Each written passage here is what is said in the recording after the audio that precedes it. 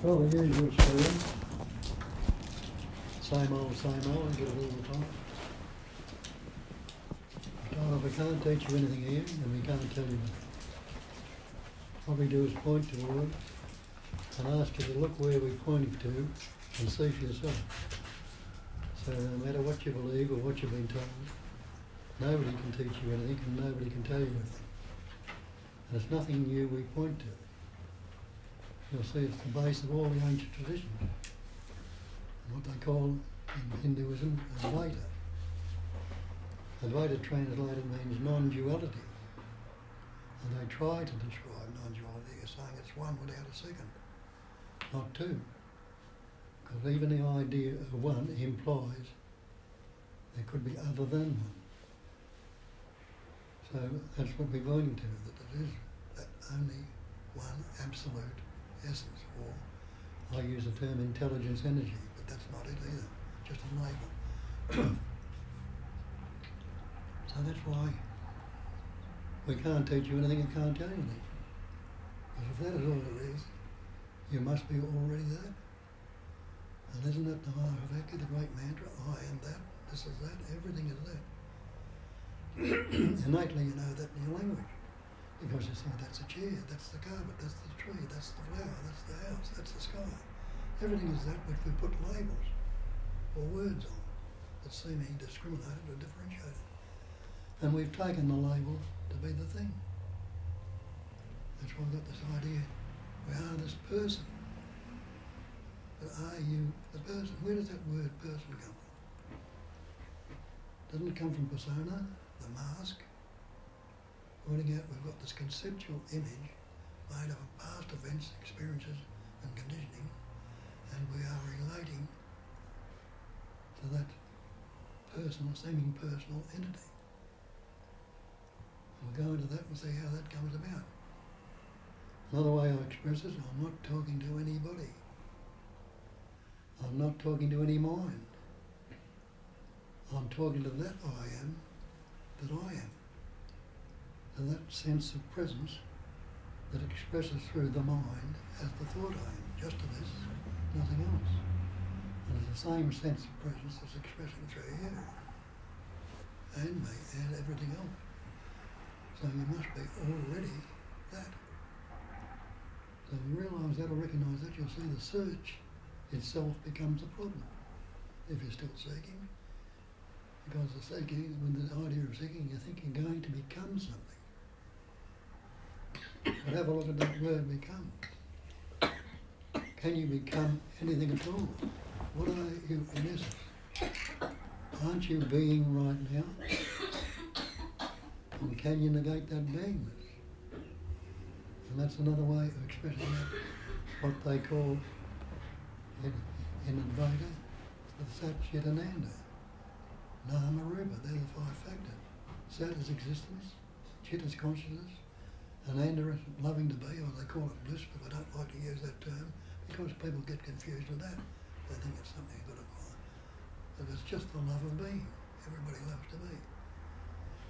So is anyone who's not existing right now? No, you can say I'm existing. Anyone who's not conscious right now, you're not unconscious, so you must be conscious. Anyone who's not happy to be. And none of you would be dead for quid right now. So you will read that Sat Chit Ananda. And the Nama Rupa, as they say, are name and form. And the name and form are Maya. They're illusion. So this pattern, body, mind, this pattern of the body and the mind, though it's seemingly real, it's Maya, it's illusion. And it's a phenomenal manifestation. And your dictionary definition of phenomena is that which appears to be. So we're all appearing as these separate entities, these individuals, these persons, these labels with them. So that's what we ask you to look along those lines. And see if it is so. We all believe we are this person, this body, mind, but are you the body? Innately, you know you're not the body. Because don't you say my body? And don't you also say my coat, my car, my house? And you know damn well you're not the house or the coat or the car, maybe. say the same thing with my mind. If you think you are the mind, show me a thing called mind. Can anyone stand up and say, this is mind? And you realise there's no such thing as mind apart from a mental concept you might have about it. So if you're not the body or you're the mind, what would you be? You must be that Satchidananda. Investigate that body and see if that body is real. What's the body made up of? When you investigate it, you realize the body's made up of the elements.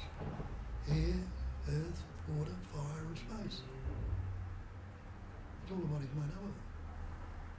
Now separate yourself from those elements if you think you're separate. Stop breathing. Stop taking in the air. Hanging along the glass without that breathing. Take the water out of your body. Your body's 80% water. See how long it lasts without the element. Take the body temperature of a fire. You soon get hypothermia and die of cold. You don't know that body temperature. Get off the earth. Get out of space. When you come to investigate it, those who believe to be separate, you'll see you're not separate at all.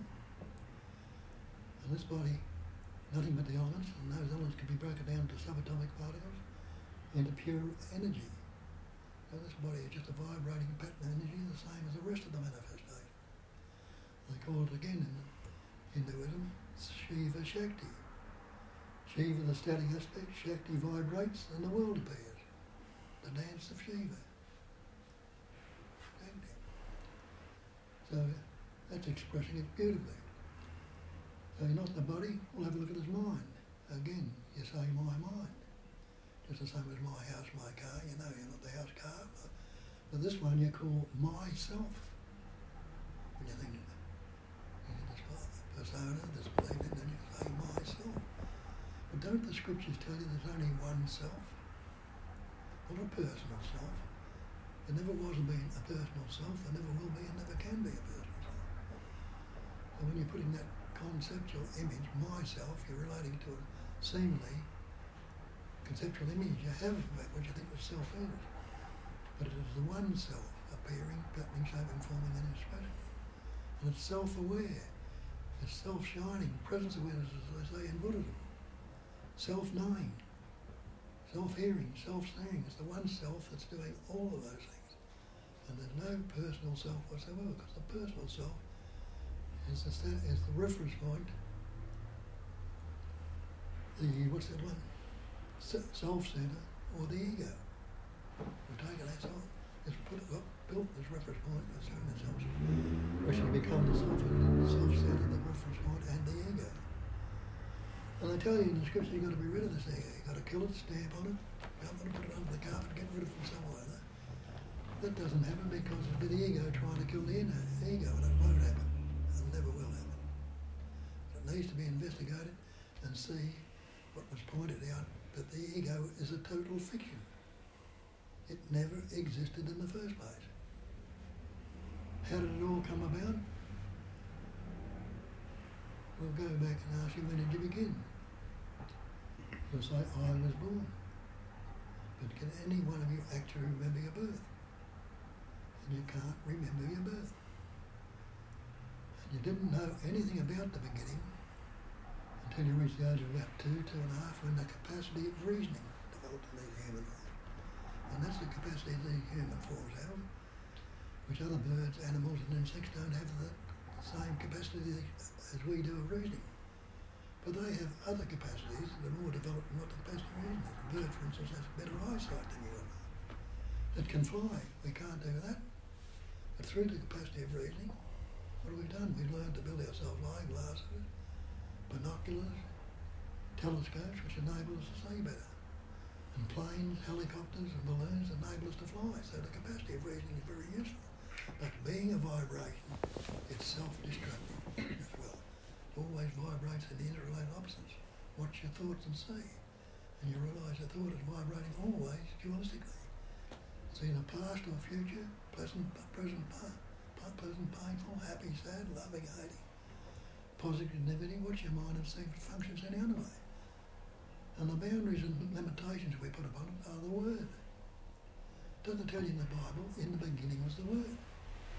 The Word was with a God, the Word was God. That's all that God is, a Word. And see how many different words that labels they put on God. Shiva, Krishna, Buddha, this, that, the other. We used to think, chant of the mantra, 1,000 names of Shiva. Shiva, yeah. Then we chant 1,000 names, names, but it's just a word.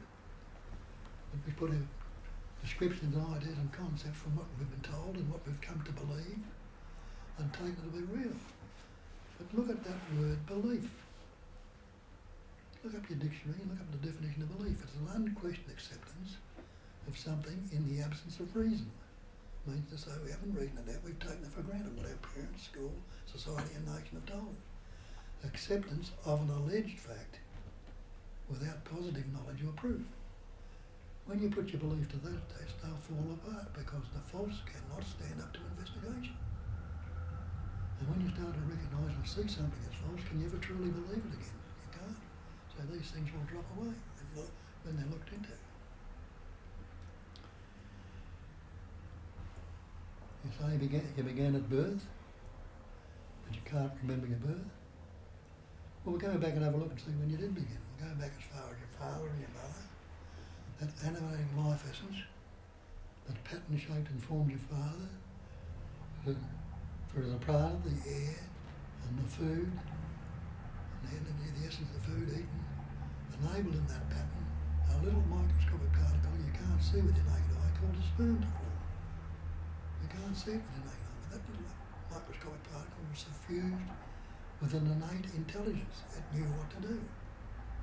The same in your mother. Same function in your mother, the plant, she, and the essence of the food enabled in that pattern another microscopic particle called an egg or an ovum to form. Now, that ovum was suffused with intelligence. It knew what to do. It attached itself to the wall of the uterus. It wasn't floating around accidentally. And the sperm knew what to do. It swam to the ovum, finding out it wasn't just a blob of goo. It knew what to do. Put it under a microscope and you'd see it has the capacity of swimming. And it knew where to swim to and what to do. It penetrated the ovum. And when those two came together, what happened? The innate intelligence, energy, or the godliness, if you like to call it, or whatever you like to do, enabled in that pattern for that cell to double and redouble and take on through the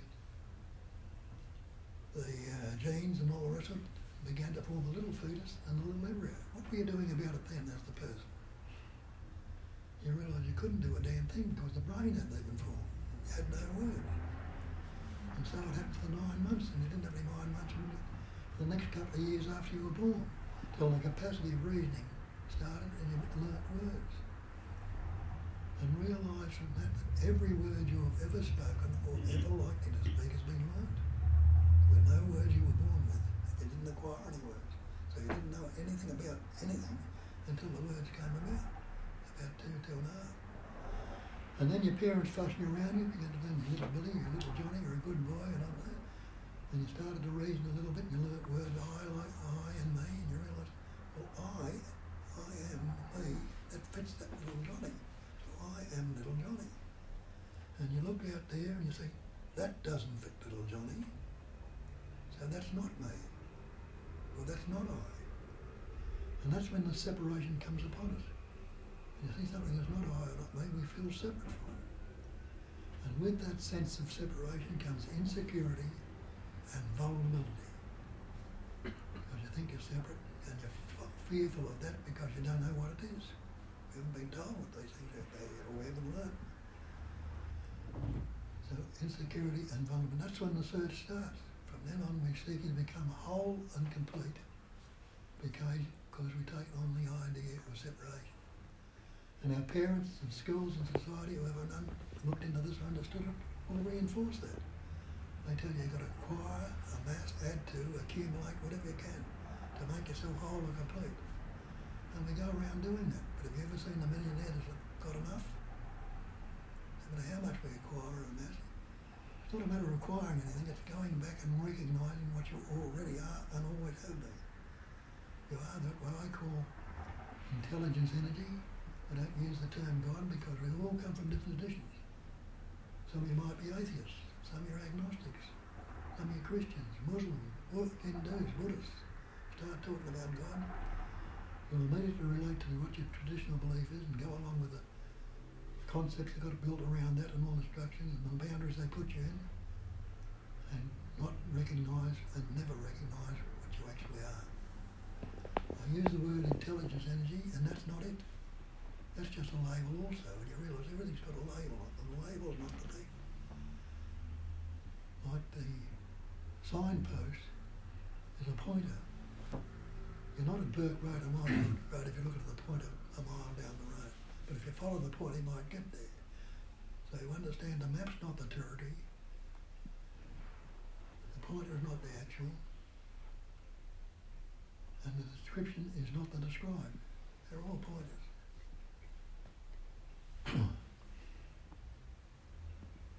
So, another look at that word intelligence energy. Intelligence is not pointing to your intellect. I'm talking about intelligence. Your intelligence is knowing. Anybody who's unknowing? No, you say I'm knowing. That is intelligence. And it's the knowing, the I engine, is an activity. And what is an activity? A movement of energy. So that's where I get intelligence energy, or the activity of knowing. And isn't that happening in each and every one of you now? So again, pointing out that you are already that. Always have been and always will be. So we learn words. Every word you've ever spoken or ever likely to speak has been picked up along the way, been learned. And you could be acquiring new words today, because there's thousands of words in the dictionary you haven't learned yet.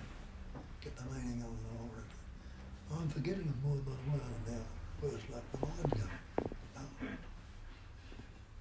But understand this, the word is not the thing. It's not the real. It never was, never will be, and never could be. Take the word water. Can you drink the word? Can you wash in it? Can you swim in it? Will you drown in it? You won't. The word fire, does it burn your mouth when you speak it? Can you cook with it? Can you eat yourself with it? You can't. What's this word I or me? Maybe it's the same. It's just a conceptual image you've got about what we've taken to be real. And that's the fact, because we start learning words and parents tell you, you're little Johnny, and they say, I am little Johnny. But you can't do much with the I or me, because there's that, I say, insecurity in front of it. But what we do to it, we add onto it events, experiences and conditioning. Things that have happened to us in the past are relevant to it.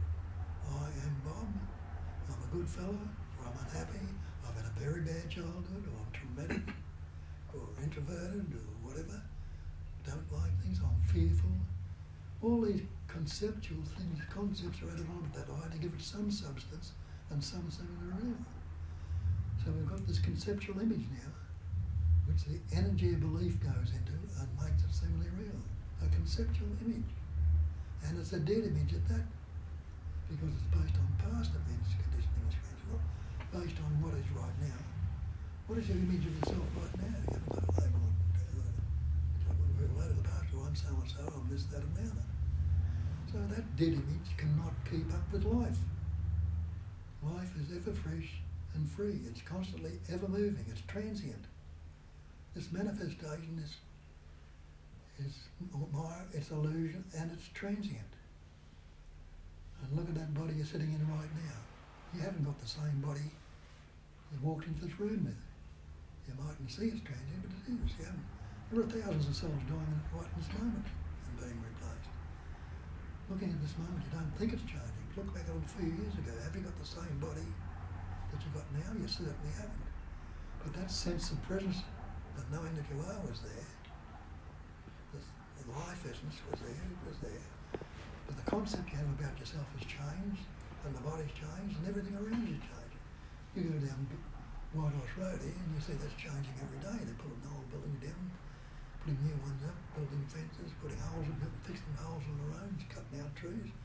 It's constantly changing something every day. Everything is transient in this manifestation. And that's what the Buddhists will tell you. There's nothing static in this manifestation. There's nothing static anywhere, and there's no self-nature to anything. Not a personal self to anything. It's a one self expressing, vibrating and appearing as everything. And you are that self. It is the only self there is.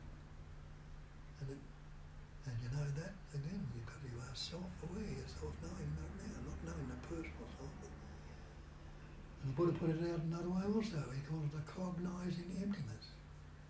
Not that we think we hear that, oh, I am cognising emptiness. Well, we're not the cognising. It's the emptiness of self. It's a fusion with intelligence that's cognising, just the same as it's rolling the earth around the sun, causing the seasons to come and go, the tides come out.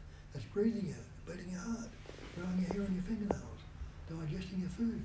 People call that God, if you like to use that term. It's the same, but God is separate from themselves. God is greater than I am. But look at that. You can't negate your being right now, but you call yourself a human being. And if you believe in this thing called God, you'll call God the Supreme Being. Why don't you take that label Supreme off? Take the label human off and try and separate the beingness in this room. Can you?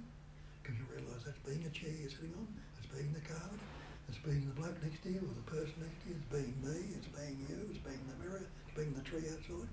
Everything is that pure being which we put labels on. The Word. And the Word's not the real. So we label it on as taking the manifestation of the real, but it's not. We put different labels, different patterns, shapes and forms on. So when he said emptiness is form, that all this manifestation, forms, pattern shapes and forms are that emptiness. And he turned it around the other way and told you that. Emptiness is form and the form can be nothing other than the emptiness. So it's that emptiness that's seemingly changing and appearing to change, that pattern, shape and form, all this manifestation, constantly transient, breaking it down. So that's what the cognising emptiness. And that is what is going on right now. If you're not putting any labels on anything, you are that cognising emptiness. And the emptiness is full of seeming pattern, shapes and forms, which we call things.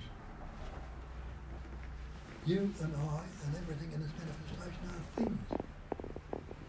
And the basic space, the spatial screen in which they appear on is the space like awareness or emptiness, the silence, the stillness. That's the screen in which everything appears on. And all these manifestations, these things appearing on, they are things appearing in it. But the space is empty. There's no thing. Can something come from no thing? It can't. So all this manifestation, though it's appearing solid, substantial as things, is really no thing if we're taken to be real.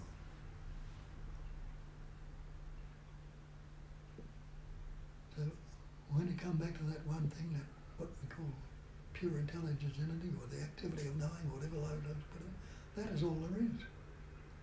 And as I said, there's nobody who's not existing right now. There's nobody who's not conscious or unaware. If you're not unaware right now, what must you be? You must be aware. You don't have to look for awareness. It is there. Without looking for it, people search for this thing called awareness. No wonder they never find it.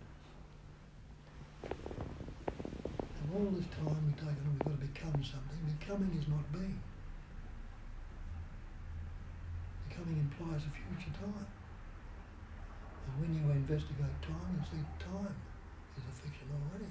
There's no such thing as time.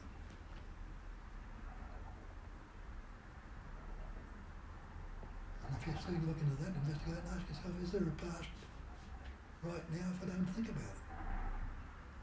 You pause the thought right now, can you say there's a past or a future without a thought? You realise you can't. Then you'll try and tell me I lived in the past. I'll say, well, go back and live yesterday. Go back and live last week or last year. You realise you can't go back and live in the past, but you can recall some past events. And when you recall them, you bring them right into this presence, because that's all there is. And if you're not recalling them, they disappear. Because nobody can tell me what you thought a minute ago now, unless you recall it. Try it, it's there. And if you can't recall it, it's gone forever. The same with the future. You can anticipate and imagine what you're going to do next week or next year or when this meeting closes or afterwards. But you can't live a moment in the future. So everything is taking place in this presence. It's all this presence awareness. We're not using past events or future so-called future ideas or concepts to try and work out in the mind, but you'll never work anything out in the mind. So people do all these disciplines and like that, trying to find the answer in the mind. But we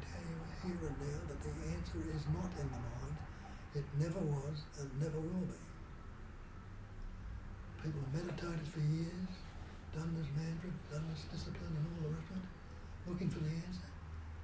Why haven't you found it? After all this time, mightn't it just dawn on you? Well, maybe I've been looking in the wrong direction. And if you ask yourself that, what direction can I look at which is not in the mind? Because you'll remember every direction I look at will be in the mind. And they tell me the mind's not in the mind, the answer's not in the mind, because that's what they call you. The answer is not in the mind. What do they call it? Can't think of it at the minute, I forget that. You never find the answer. In what way is there out of the mind? If every direction you look is always in it, the only way out of the mind is full stop. Don't go there. And again, if you ask yourself, what is wrong with right now if I don't think about it? You've got to try and look through that thought or past it into what is right now. And the thought pauses for a moment. And where's your mind then in that pausation? It's not there. But you haven't stopped breathing. Your heart hasn't stopped beating. Your hair and fingernails haven't stopped growing. Your food hasn't been digested. The living is going on without the thought. And we think that this thought is controlling and living us. It's not. Nothing to do with it. And you ask yourself what's the next thought is going to be. And you don't know what your next thought is. There's no thinker of a thought. There is thinking. There is seeing. There is hearing. There is tasting, touching, smelling. The functioning is going on. The eye engine going on in each one gives it actuality in. You're seeing right now. You're hearing right now. You're tasting, you're touching right now. As soon as you say, I see, you're related to the subject, the fictional subject, the me. I see this, I see that. And I see the chair, I see the carpet. And that's what you see becomes the scene, the object. So seeing, which is the actuality, has been divided into subject-object, dualism. Same with the hearing, same with the thinking, the tasting, touching, smelling, subject-object, thinking, subject-object. But can there be a seer without seeing? There can't be. Can there be a thinker without thinking? There can't be. Can there be a taster without tasting? So that subject's a fiction. It can't be there unless you divide it into subject-object, duality. Conceptually, because it's not the actual. So that's how we get locked into all these concepts of division. Because the egoic ego seems to be running the show.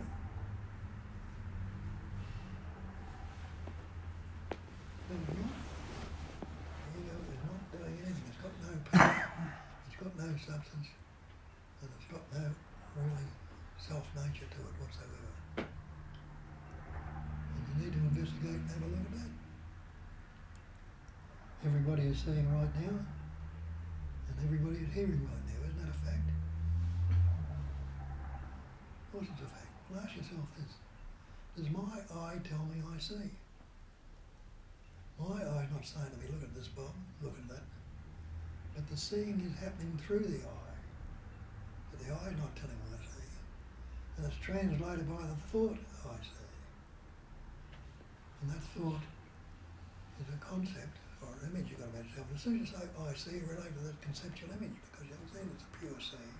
And it's no longer a pure seeing because you've related to this conceptual image you've got. So the seeing is happening and the hearing is happening. My ear is not saying to me, listen to this, Bob, or listen to that. It can't say anything at all, but it is the influence the hearing's happening. And it's translated by the thought I hear. Again, it's no longer a pure hearing. It's me, the conceptual me, that thinks it's hearing. Seeing and hearing are happening. But ask yourself this. The thought's happening. The seeing is happening through the eyes, translated by the thought I see. But can that thought I see, can that see? Close your eyes and see, look around the room and see with the thought with your eyes closed. And you recognise the thought I see cannot see. Put your hands over your ears and see what you can see with the thought I hear. You realise the thought I hear can't hear.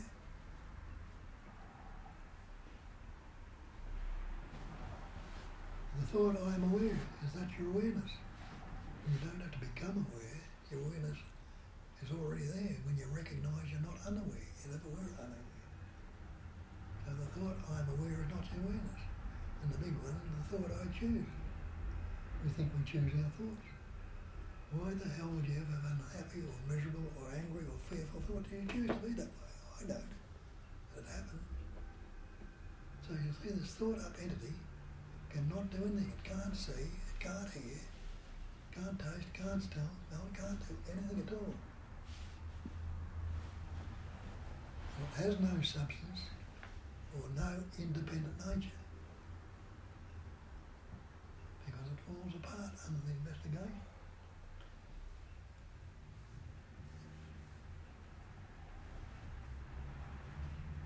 So see that for certain. The life essence is flowing through that pattern we call the body-mind right now. Take the life essence out of the body. How many thoughts can a corpse have? What can it see through the corpse? Yeah. But the corpse has got heart, lungs, eyes, ears, kidneys, all the organs are there. But without the life essence, they're dead. They start to break down and fall away. But they're not a bit of good to you without that life essence, just like a computer. Look at all the information you've got on the computer. But you can punch those keys and run that mouse for out as much as you like. If the power's not turned on, what are you going to get out of it? Not one thing. So you see, when you turn that life, take that life essence, it's not that person. It's not the life essence that's doing anything. No, not the person, not the believed entity that's doing anything. It's that life essence. The same life essence that's rolling the earth around the sun, causing planets to form, implode and explode, tides to come in and out, seasons to come and go. It's breathing you, it's beating your heart, it's growing air and everything. It's the one essence appearing, acting, forming and shaping and expressing as everything. And you are that. You can never be anything other and always have been. There you might recognise the futility of the seeker trying to become something or be something, been looking in the wrong direction. And when you recognise you can't find the answer in the mind, you might realise, well, maybe I've been looking in the wrong direction. And then you will start to realise, what direction can I look, which is not in the mind, full stop. Don't go there. And see what insights and things will come up spontaneously. And how many you've had tastes of this throughout your life. When you try to work things out and never happen, and all of a sudden, somehow or other, what to do has come up spontaneously, naturally, and inevitably. Einstein was saying, had this problem, I went to sleep on it for days and weeks, could never work it out. One night I went to sleep and woke it up, next morning it was there. And other people will tell you that too. And we've all had tastes of it throughout our life, but we've ignored them and gone back to the believing we are this person and we're going to acquire or get something, become liberated or free or whatever. But liberation is a fiction. You were never bound in the first place. You've got to recognise that and see through it. Recognising the thought, feeling and emotion. They're all expressions, the pattern expression to this body-mind entity, but it's all one and the same thing. Thought, feeling, emotion are one and the same thing. You can't burst into tears right now. There might be a thought come up at some past event or something, which is a sad thought. And you start looking into it and a sad feeling will come up. That sad feeling will go on and get emotionally overwhelmed and the tears will come. It works the same as it works in nature. Steam, water and ice. Steam is very, very subtle. You can't see it. Condense a little bit and becomes water. Then it will solidify and become ice. But it's still the one essence. Thought, feeling, emotion. Steam, water and ice. It's all expressed the same way, the same intelligence energy, the way it functions. So these things need to be looked at and recognise for yourself. Nobody's going to tap you on the head, which I believe for a long time, but if we got better and give it to you, those things happen. All sorts of things can happen in the appearance. Everything is quite valid in the appearance, but it's not the appearance, it's not the reality, it never was and never could be. Recognise the reality of it, and it's quite simple and quite easy because there's nothing simpler than one. And the quickest way to it starts from the fact whether you see it or not at this moment that you are already that. And if you recognise you already is, what are you going to acquire? Nothing. All you've got to do is get rid of the stuff that's causing problems with you. Get rid of it, let it free, let it go. People say you can't let go. And you can't. You can't let go. But what do? Don't pick it up. Just don't go there. Don't bother with it. If you're not picking up, you haven't got anything to let go of. That's all you've got. All happens naturally and inevitably by itself. Which it did with me after I recognised something that I've been searching for years and years and years. And all that discipline dropped off me, and I walked out of that room and said, I'll never be caught in the mind again, but I was.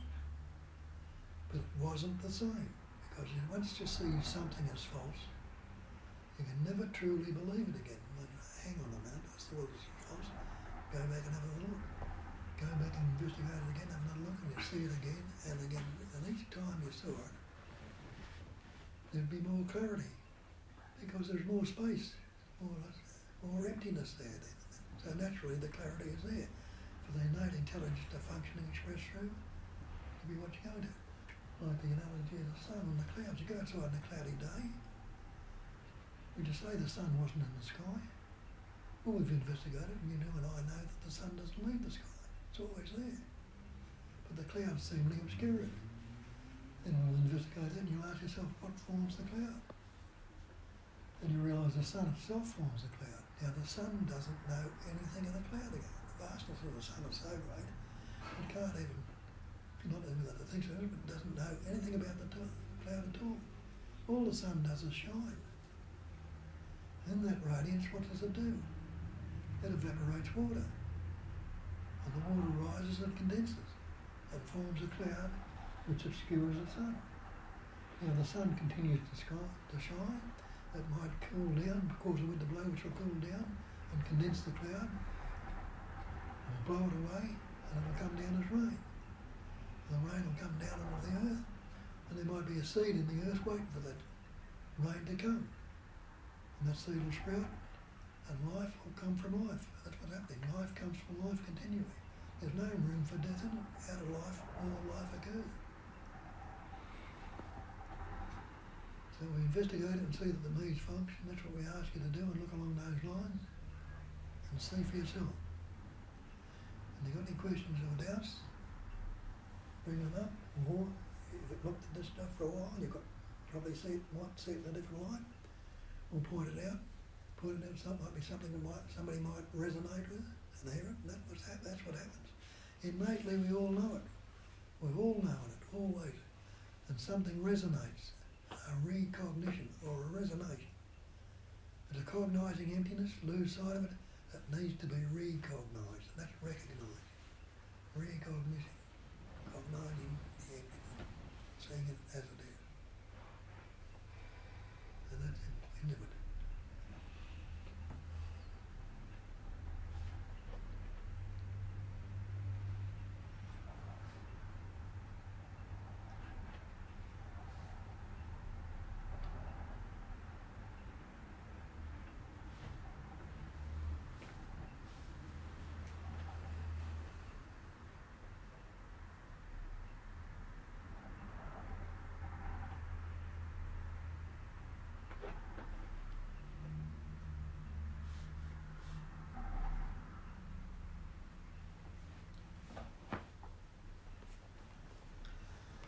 Everything you talk about conditioning, we all think we've got this conditioning and that conditioning.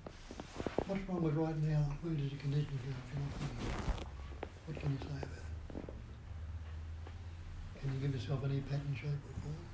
Or what? Without bringing the past into it, there's no conditioning there.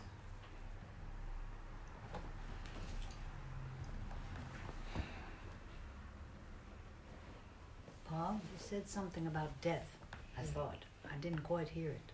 Hmm? I didn't quite hear what you said. You said there's only life. Yeah. No death. Yeah. It's a concept. Yeah. You don't remember your birth, do you?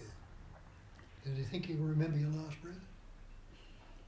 I don't think I have one. Yeah.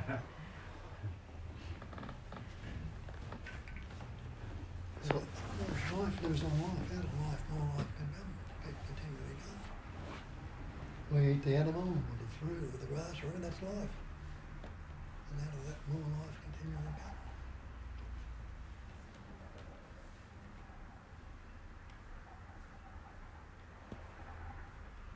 So, sorry, Bob. So whatever we see is nothing. What is it? What is it? What we see is nothing. You see the appearance.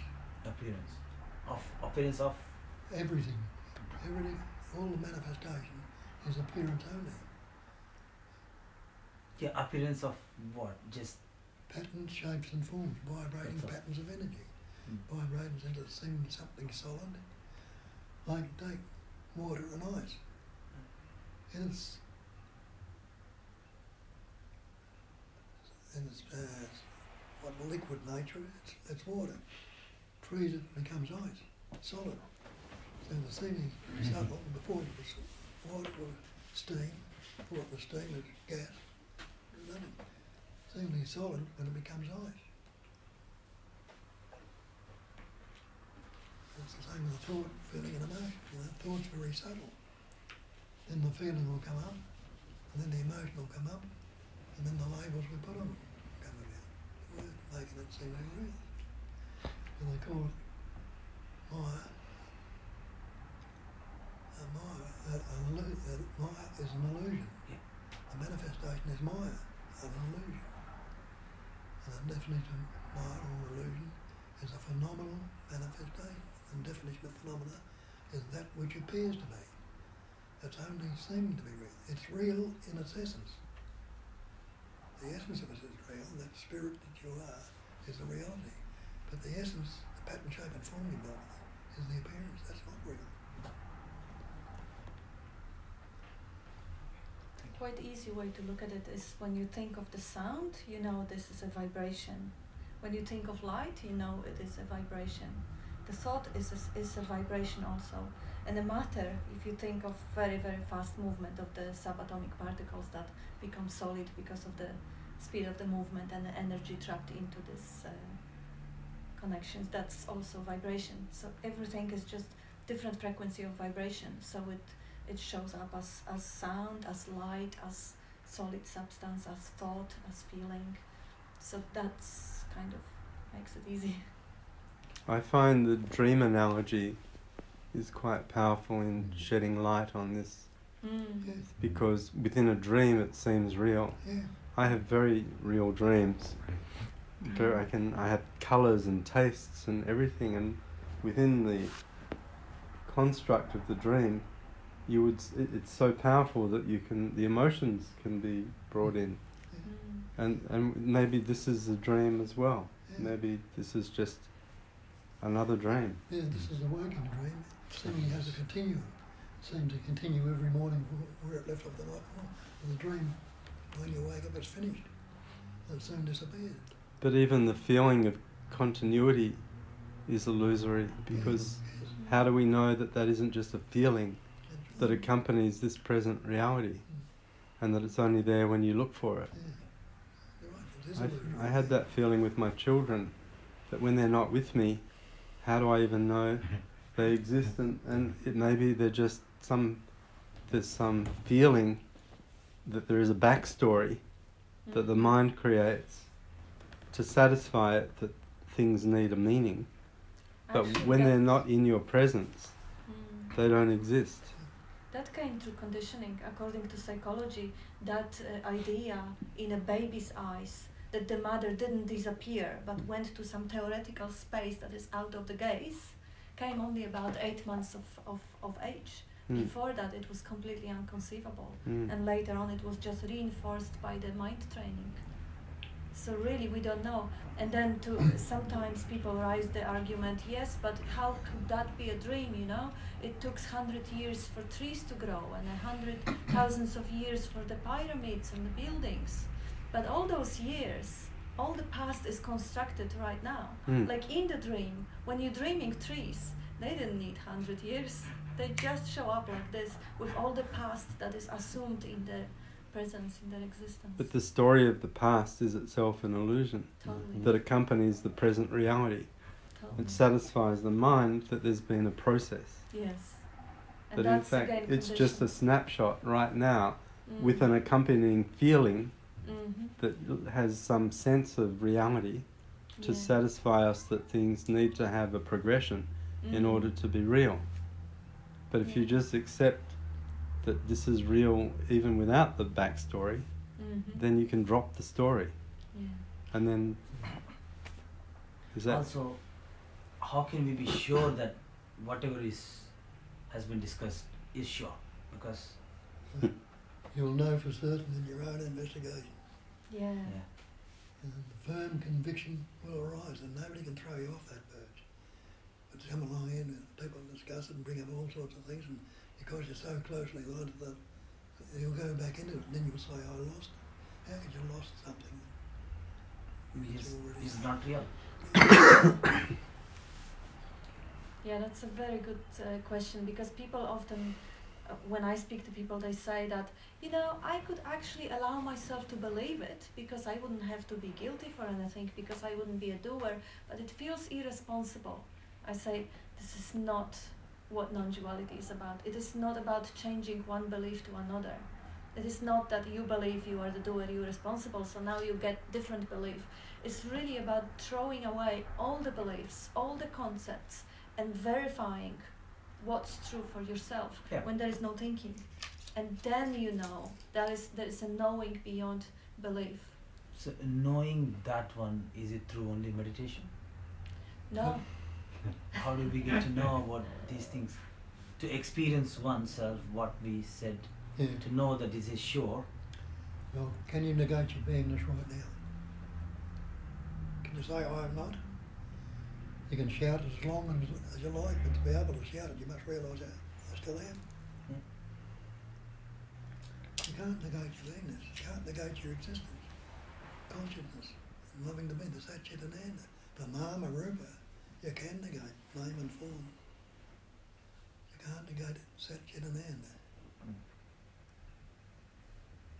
how about love then? They say that love is the ultimate reality. Life is love. Love is life. Life is love, if you like, it's just a different name. It's not the conceptual love, I love her, but the bitch did this to me and I hate her. It's the love of being, the bliss of being, that's what the bliss is, the bliss of being. Being, knowing, loving to be is another way of putting Satchitananda. You're being right now, you're knowing right now, and you're loving to be like that. And the other way they put it, which is very useful too, is have an affectionate awareness of being. Be a little bit warm towards yourself for a change. Put that warmth or love into yourself. Affection, and that will grow too. So why do we feel love or affection only with some people? Why can't we feel the same with everyone? Well, that's what's making you feel that way. You don't feel like it, like you're that either, kind of no, flux. but I say you're either attracted to something or you rebel. If you're drawn to somebody, you're not. And you recognise in such somebody the innate intelligence energy in them. All depends how touching it is. They might take just the looks and the things for granted without recognising what you're drawing yourself to.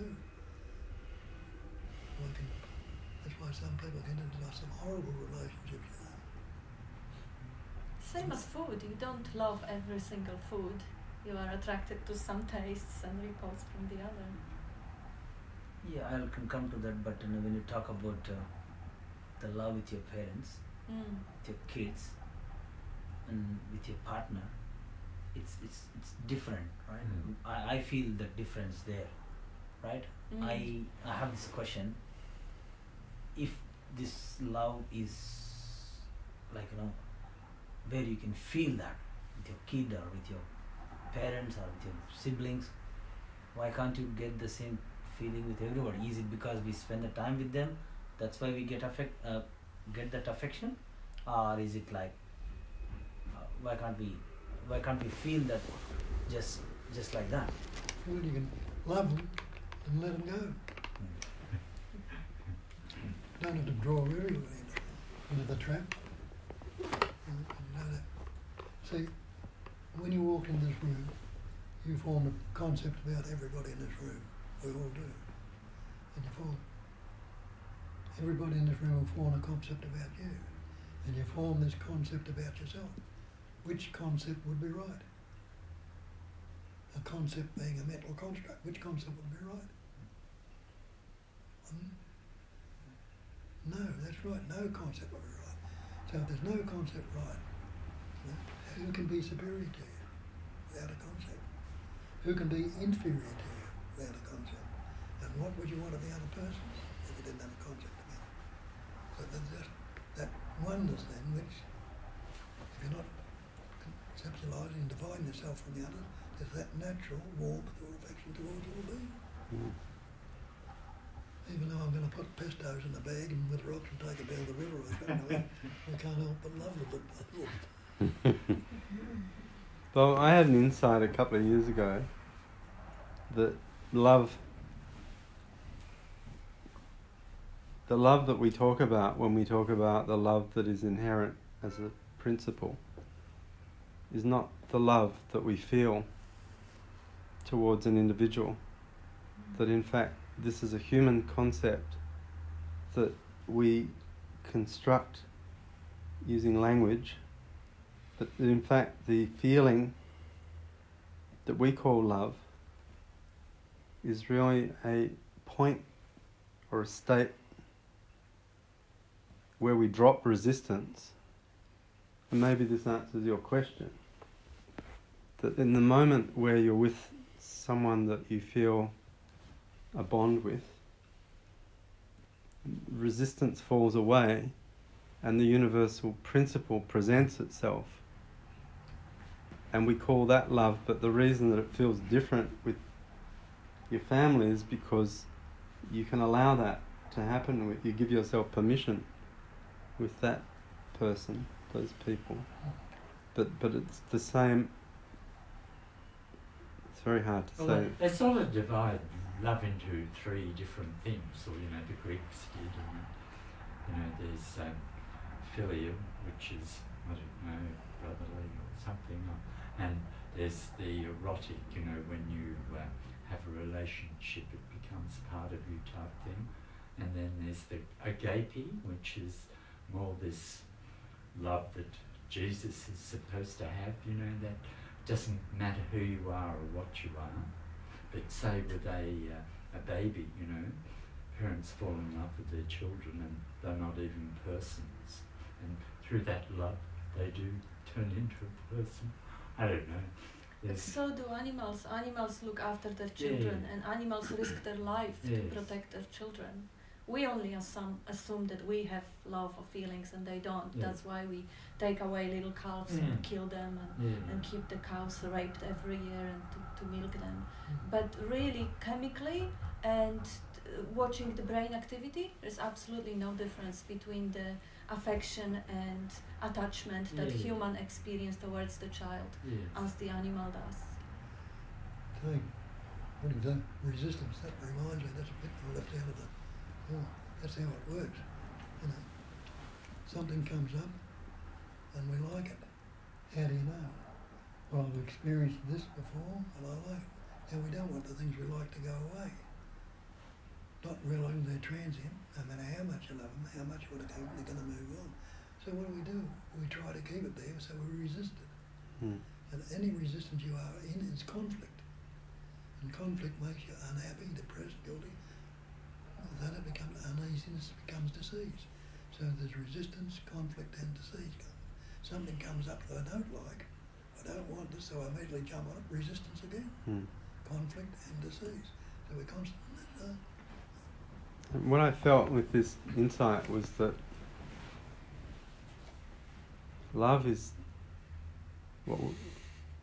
what we experience as love is, you could say, creation's way of revealing that we are in that moment at one with it, and that it's a human, it's the way it translates through our nervous system, through our psyche, we have it as a feeling, but it's not that feeling. It's something beyond. It's a you could say a vibrational state maybe. That is. What they usually label as a heartfelt. Heartfelt. Yeah, and I take the heart to be your physical heart, but the heart as the core of your being, or the centre of the spirit. And Sat Chit and Ananda, being known to be, are not separate things. So that's all. It is existence, consciousness, and loving to be. It's the one thing. Because it's non-dual, which seemingly divided. It's also an absence of self. Because if you're really in love, not only your resistance or your defenses drop, but all your attention is just fully for that object of love. And for me, this also includes beauty, like something that is a great beauty. There is no separation from it, and there is no defense, and there is no resistance, and there is no self really. This is surrender. We call it surrender. In that moment of surrender, the resistance falls away. The natural states are fully evident. Yeah, and yes, it's a natural state. Yeah. And the reconditioning of being is simply, I guess, trust enough in the totality of presence that everything will be okay. Just being open, completely open. And in fact, the conditioning, and this is the power of Maya, is so strong because from birth we're conditioned that we are a finite thing that must protect itself from the world, forge bonds and relationships to create a buffer between us and what dangers could happen. And all that is just mythology. But it's the power of Maya. I teach some students and they continually say, but this dream fiction is so powerful. There's only one power. That's the trouble. We give this thing power. Oh, this one's a powerful one. But there's only one power. It's omnipotence, total power. Not mind power, thought power, higher power, God power. Omnipotence, total power. Total presence, total intelligence. But it is brilliant. It's so well done. It's actually that how well done that dream and how believable and how convincing it is. It actually is a statement of a genius of the creation, of the creative power of it. How does it know? Yeah. I'm sorry to say this another thing, but I had a dream where I was in a library. It was one of these hyper-realistic dreams, and I pulled a book from the shelf. It was a physics book. And as I was turning each page, the words appeared, and there were formulae and diagrams and things that looked as if they would look in an actual book. And each time I turned the page, there would be something there. But I intuited that there was actually nothing in the rest of the book, that it was blank, and it was only appearing when I gave it my awareness. And I was marveling in my dream, so it was semi-conscious. How could it be? No, it was, could this be what life is? Yeah.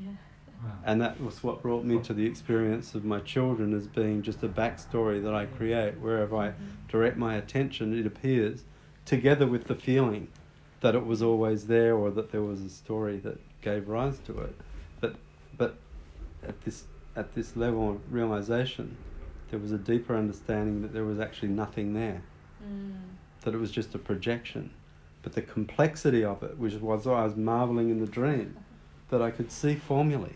And if I gave it more attention, I could follow each line and numbers and things that appeared and seemed so logical and true when the awareness was with them, that I couldn't invalidate it with reason alone.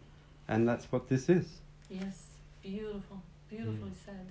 Yeah, amazing. That's what physics says also in Copenhagen definition. It's like field of pure potentiality or probability. The moment you create it with your gaze, you label it out of existence, you give it reality. By the act of attending to it. That's the life essence that gives it reality. And what's so exciting about living in this time is the new physics is converging with the spiritual. Isn't it? Yes. And we're arriving at that. And this is a very special moment in the sense that we've got the Advaitins talking to the physicists about the same thing. Mm-hmm. That it's not there until there's an observer. Yes. And there is neuroscience that jumps on board also, and that tells you that the narrative self or the default network is basically in a part of the brain that is responsible for hallucinating. We are literally hallucinating separate self. Mm. And it could be stopped by certain, they are working on the devices with like high frequency helmets and stuffs, not only just pills, but different things that can temporarily switch it off and show people that, see, it's just an illusion. How did you get that pesto to sit on your lap? Yeah. That doesn't happen very often, does it? Doesn't happen very often, yeah. She offered no resistance. We're the same color. Yes. Mm. Mm.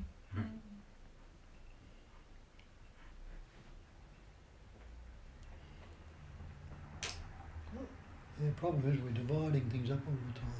Do you see that? The total of everything, like spirit and matter. You think there's spirit and matter. Spirit and matter are running the same thing. Just like blood and congealed blood. Oh, it's liquid and flowing in. So that's the spirit. And when it congeals, it sets. And that's what matter is. So spirit can never know matter because matter. The other concept I find exciting is this idea that the brain is the receiver of consciousness, Yeah. not the creator of consciousness. Yeah, that's a good idea, I think. Mm-hmm. It brings us back down to earth. That Yeah, yeah. you It's know, like the body is inside the consciousness, not the consciousness inside the body. yeah, Mm. it's good to contemplate that. Mm.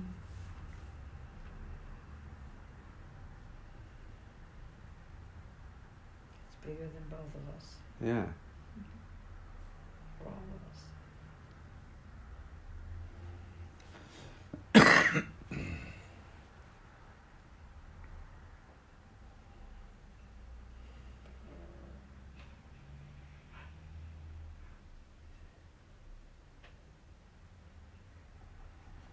Do you think you need a human nervous system?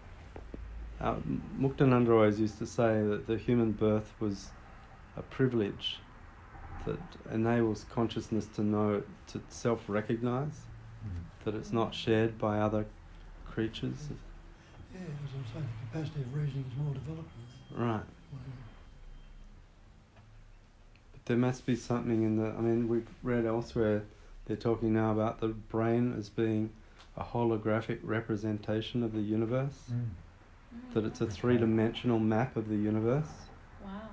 And it aligns with what Tantra says about the chakras and the sushumna as being the rotation of the universe around the center, being that of the observer. And that if that's true... This is basically how Maya works. That's the mechanism that Maya relies on Yeah.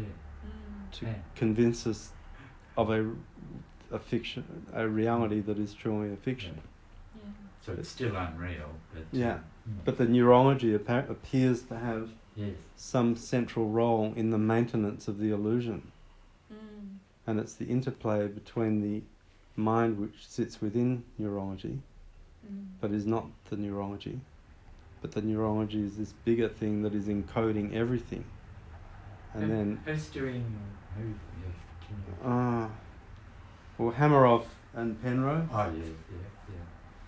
they talk Amazing. about the nanotubules in the Yeah. heart, That's right. the gut and the brain, Mm. but mainly in the heart, it turns out. Okay. There are these resonant structures Yeah. that seem to resonate as the receivers Well, of... the heart's a bit like the brain, isn't it? Yeah, but they reckon it might be these nanotubules are parts of what is the physical structure that permits the human nervous system to cognize consciousness. And it's like having a radio set that picks up radio waves. When you tune it, Yeah. it'll pick up a That's different Sort station. of Rupert Sheldrake morphing. Right. I get very lost in all this stuff. Oh, it's wonderful though. Just keep it simple. Yeah, it is. It's pretty Well, complicated. Ultimately, just like you said, you kind of realize the disappearance of your children when they are out of the sight. Like right now, they're not here, so they only potential in the head, they only a thought. The same way, everyone is just a thought. There's only one singular experience of consciousness, and in that experience of consciousness, it gives itself the body, it gives itself a brain or whatever, gives itself this room and these other people. But really, the conscious experience is singular and subjective. It's pure subjectivity. So within that, it creates the dream of science. Exactly. Yeah. So this whole scientific analysis is just part of that dream. Part of the dream, yeah. It's self-referential. Yes. That it feels right because it proves itself as And it it's unfolds. Such a beauty. Yes. But- Such a beauty. The consciousness goes down and creates that marvelous civilization and scientists and research and all that engagement and attention just to find back, fall back onto itself. Part of the backstory that allows us to accept Yes. what Yes, we just don't the need a balance. backstory really to accept. Yeah. We could just stop thinking right now and get the taste of it. We found that when we taught the corporate people to meditate and we gave them the neuroscience and it gave them permission to accept Okay, yeah. so that they could then do the things that would bring them into presence Yeah. without mind, but that you had to satisfy the mind's negation, its questioning, and you give them some science as basically the anesthetic Yes. that just removes to feed mind. the hungry ego, so it relaxes.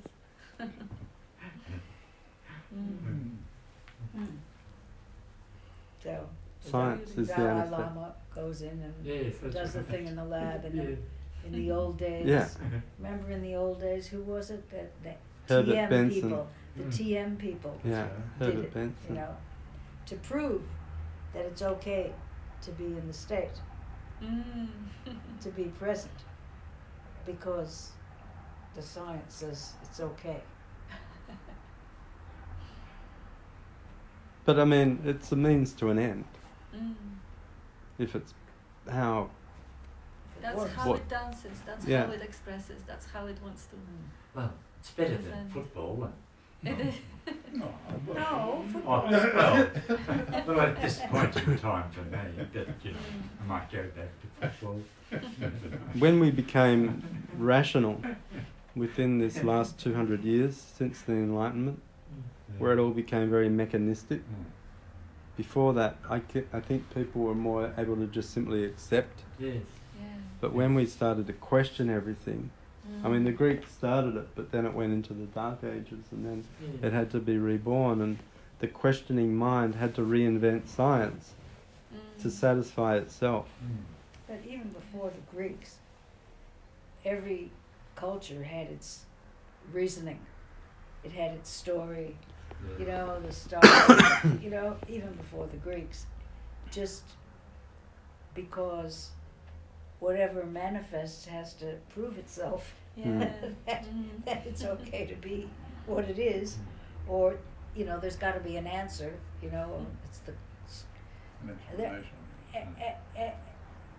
I wonder about cats, you know, they have their own story, don't they? They got their own system going. You know, we don't necessarily know what it is, but they're creating their own meaning, I think. Absolutely, for themselves, you They've know. got sounds, they've got words, they've got sounds, and one sound might be a hunger, sound of hunger, another sound of fear, another sound of calling a mate. So are the birds and all the animals. They haven't got the words. They have their own, Concepts, and they're not relating to the concepts in themselves. yeah, their own, you know, System. they do things certain ways because they've got their own story about how it is, you know. The birds have to do this and go there and do that. Well, they're just starting to do, you know, really good research into dogs, you know, the mind of a dog. Or, Yeah, yeah.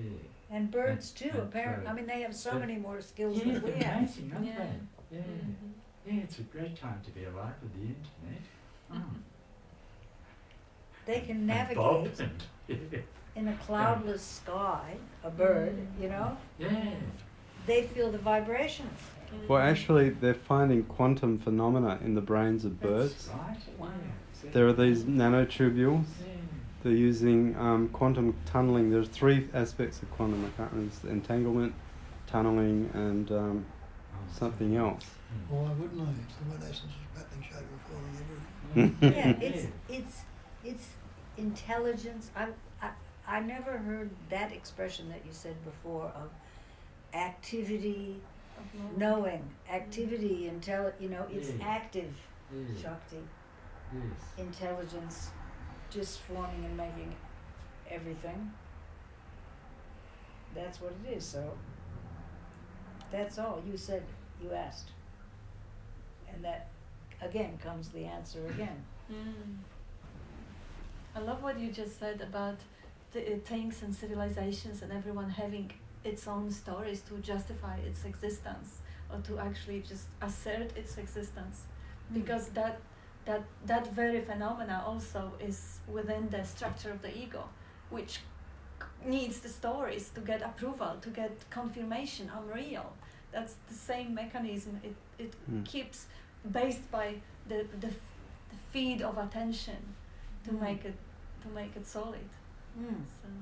And then if something goes wrong, because we were just watching this documentary about the Americas and the different, they found all these mounds because they had pyramids all over the place. Not just the ones we know. You said pyramids. All different places. It was just somewhere in Tennessee or somewhere like that. They have these mounds and people just drive by and never notice that was there. And then the people who built them, it's the same principle as other pyramids in other places in the world. It all aligns with the stars and the sun and all that. And then they had their own cultures, and if something goes wrong, now we've got to kill all these babies, eat people's hearts out alive, and they have this whole culture, that develops out of the illusion that we have to do this. In order to, it becomes like a superstition. Yes, but you're saying it's common across some cultures. Many cultures. That have not had... All the culture, no connection. Well, there is a worship, sun worship, basically. It's just observation, of the patterns of the stars and the sun, and they're all lined up just like Stonehenge, and they had circles. They found the holes where they had, instead of stone, they had trees because they didn't have stone there in Tennessee or wherever it was. But I mean, it's what you say, it's the tendency of the mind that seeks to find meaning. Yes. The big thing is the meaning. Everyone wants to know what everything means. Yes. That's our that's the obsession, isn't it? It is, yes. For me, the most important thing is to find out what I am and what the essence is here. The rest can take care of itself. And it does. And you might get more insights into it anyway. But the human mind resists this idea that things might just be for no reason.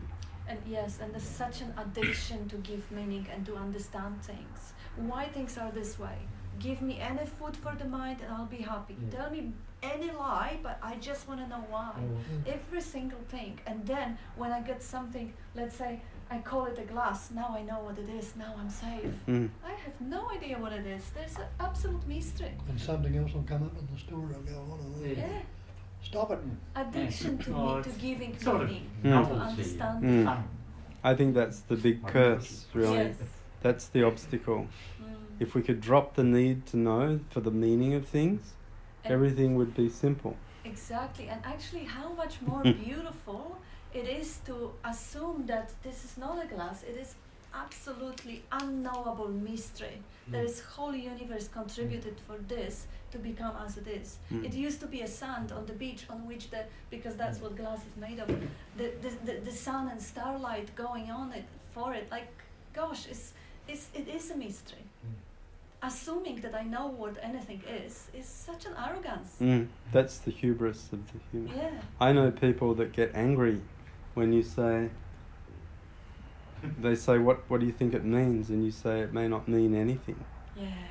They hate it. They hate that. There's some visceral, like, it's so deep.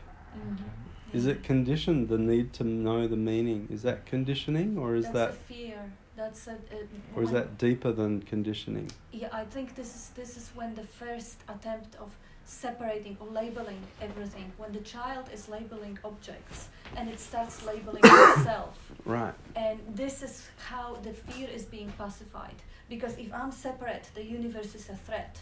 If I know what things are, I'm safer. When I know what I am, I'm safer.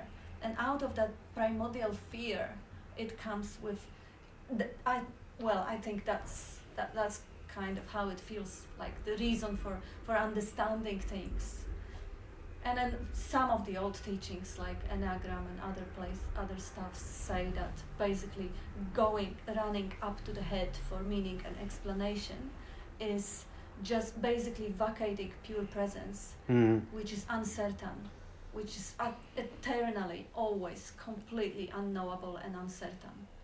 Wanting a certainty is wanting a story, a meaning. What's made the mind cool down through the ages? Man, know thyself. Mm. We want to know everything else before we know ourselves. But we think we know ourselves. I'm the body, I'm the mind. That's what I am. But that's not really.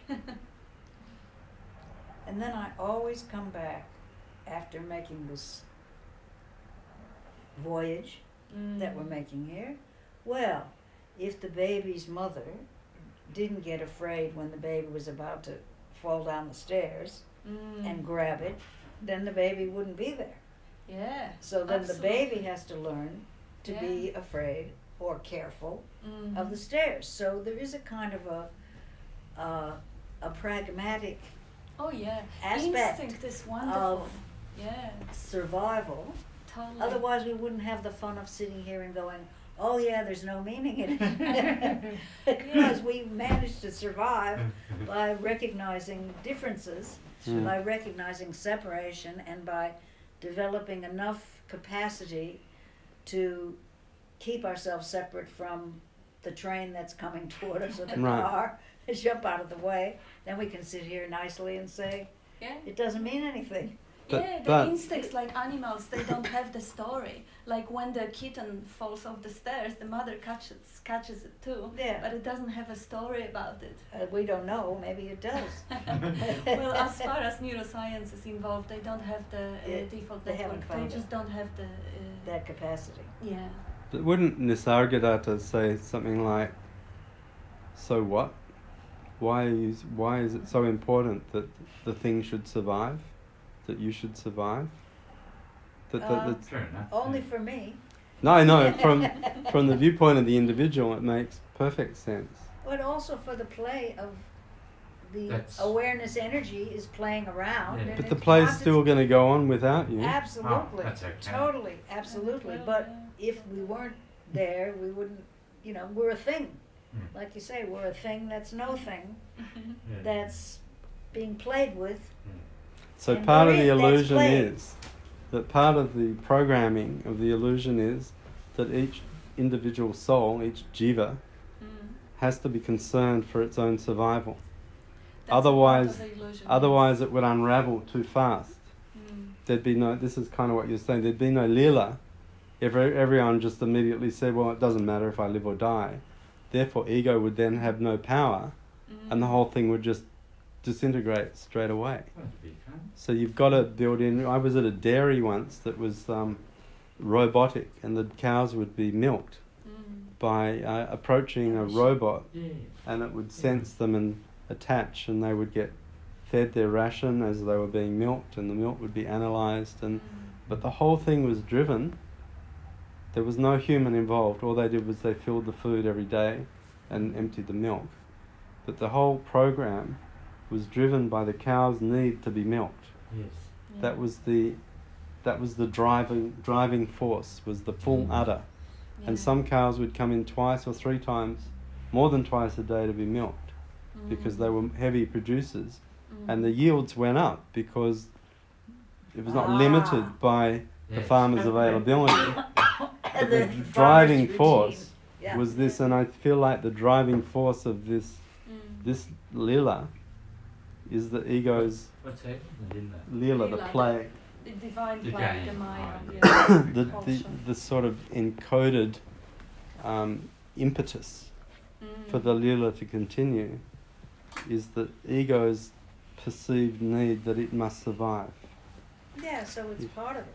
And if you It's took gonna that out happen of the anyway. lila, it would But be when like it drops, there is still instinct running away. There is still body craving for hunger and finding food and feeding itself and washing itself. Even if there is no commentary saying that I have to be invested, same as with animals, they still have instinct running. It's just that ego that says that without me there will be no concern for the survival. It's just a part of story. It's not true. Ego is totally redundant. It doesn't serve any function. Whether it is there or it isn't there, the body is going to look after itself. So you say that instinctively, you don't have to form the concept that the truck's going to run me over if I cross now. Yeah. Instinct will do that for you in any case. Absolutely. So if that's true, what function is there for ego? No function. But Zero. you have to learn that. You have It's to why learn I it, come otherwise you're along dead here. before you even have a chance to try it again. But learning is conditioning. It also doesn't require the ego. It seems like the function for the ego is that you have to fall asleep before you wake up. Because how would you wake up? It's almost as if, how would you recognize the preciousness of consciousness if you didn't lose it first, if it didn't get obscured first? So it kind of forms false obscuration, basically to just break through and see, oh my God, it was illusion. It has never been real. And Well, that's a good story. does that make sense to you? Or- Absolutely. Oh, okay. Like there are people apparently, because there is this guy, Jeffrey Martin, who does the research, Yes. over 1,000 of different, he calls them finders, people who actually realize that ego is a fiction and is redundant. Some of them claim they have never been exposed to the ego. They just, by some, I don't know, maybe autistic brain or something, they didn't form the sense of separation. We had one, remember Tom with the big beard? The man who was coming to the meeting. He actually had the trouble at school because he was so unselfish and non-self-concerned that he was a weirdo. But in a very rare occasions it happens, and then they just take it for granted. Oh, So it's what like- a big deal! It's nothing precious about it. Right, so it's sort of like an autism kind of thing. Kind of. Yeah. Yeah. That's interesting. I taught a psychologist once, and I asked him just as a validation or assurance that there was nothing in the techniques that were like. He wanted to refer patients to come to learn meditation and to manage their stress and stuff. And I said, look, would there be any patient that you wouldn't refer? And he said, well, there could be some cases of psychosis Yes. where the person is in a high state of dissociation, where it might trigger further dissociation. But he said, even then, he said, I don't think that would be a problem because they're going to be dissociated anyway. She's gonna be very successful meditators. Exactly. There's nothing there to Born defend. goddess. So like that guy you said. Any more like the explanation is spirodynamics. It's like how growing up, the certain brains are at the seeing manifestation, and when you get to the second tier and there's only a few people around, it's like, you know, present for someone else is a present for you. It's not a big deal. Mm-hmm. It's there's less when things trigger and then less protective, and I think, you know, perhaps it doesn't absolutely matter at all, but as things move along, people tend to be moving along in that direction, and yeah, it just becomes more of a global thing. So whatever acts out in the first tier acts out in a global way in the second tier, rather than like in the first tier, they might, when psychological stuff triggers in, some people get all mafia-like and it's all about strength and respect, and then the next lot's all about government and, you know, and so on. It moves along, and you get to the second tier, they show up again, but it's just all relaxed about protecting one's patch. It just becomes, there's a whole patch, and it just makes sense to work with that patch. There's just more clarity. Evolving consciousness. Yeah, there's just more clarity in the head it doesn't necessarily mean a no self has come along, but it's just not such a big deal. So you could say it approaches no self. The no self is another thing again. No self is just becomes meaningless very quickly. Yeah, it is a mind training versus realizing there is no identification with the mind necessary. Yeah, and so it is a more relaxed form of being in the world. It's less protective. It's easier. Oh yeah, even positive thinking has some positive results. Kind of, but it's not kind of like that. It's just less protectiveness going on, so it's less forceful. Yeah, positive thinking doesn't mean you don't suck. There aren't traumas that trigger more often, but when they trigger, it's not such a big deal. There's no protection. It's not so heavy. And then waking up as things drop more quickly, so you can have any kind of balance. Things can come in more or less often. That's like cleaning up, psychology. Things could be powerfully frustrating or not, and that's growing up, and that's in spiral dynamics. The consciousness shifts, awareness of the manifestation, and then waking up is like, oh, okay, it's nothing, and like could come in again, crack. No, it's self-transcendence, because what you're talking about is on the pyramid of growth is self-actualization, where you actually become the best self you could possibly be. I think I see it more as like a flat three-pointer thing. So on the top of pyramid in self-actualization you can draw whatever map you want, but self-transcendence is completely different order of things. And I see it as a different sort of model. Like Ken Wilber talks about it in the gas pump. It's like growing up, waking up, and so I see all three things can come in different forces. And it's just a sort of helpful model. Doesn't mean a lot, obviously wake in moment it means nothing. It's not even there, but You wanted to ask a question, did you? No, why are you naming everything into pyramids, neuroscience, and everything, when everything is like, when there's no meaning to what we are. That's the see. You may not need it, but there may be someone in the room whose mind is so active and so hungry that they would not move towards the silence unless that restless mind is fed. Yeah. So this is basically, when Bob was saying spiel, he threw out 100 pointers. It's enough if you hear one sentence of what he said and deeply contemplate on it. You don't need to hear the rest. You can hear 5 minutes and that's it. But he throws 100. Every 5 minutes is for different structure, for different need. Like you may hear that, the phenomenon of intelligence creating the sperm and ovum and making your mom pregnant and getting, what you have been doing about that? Nothing. It's just life doing itself. So this could be enough. Why would you need to know anything else? You have never done a thing. You didn't even have a brain. But he keeps going, and he shows you that you're not the body because there are 5 elements, water, air, fire, and the body is changing. Why would he need to say it? Because you could hear that one, but 5 other people might miss it, and they may hear the other one. Got it. And neuroscience, and as we established before, the whole science is just part of Maya, totally part of Maya. And if we could just stop thinking and rest in that no-thought space, that is exactly the place where there's nothing you need to know. Everything is clear and obvious. You are. Existence is foremost, shining, and there's no questions because there's no mind. It's only the mind that asks questions and wants to know. Thank you. Okay. Yes. Thank you. Oh. Thank you.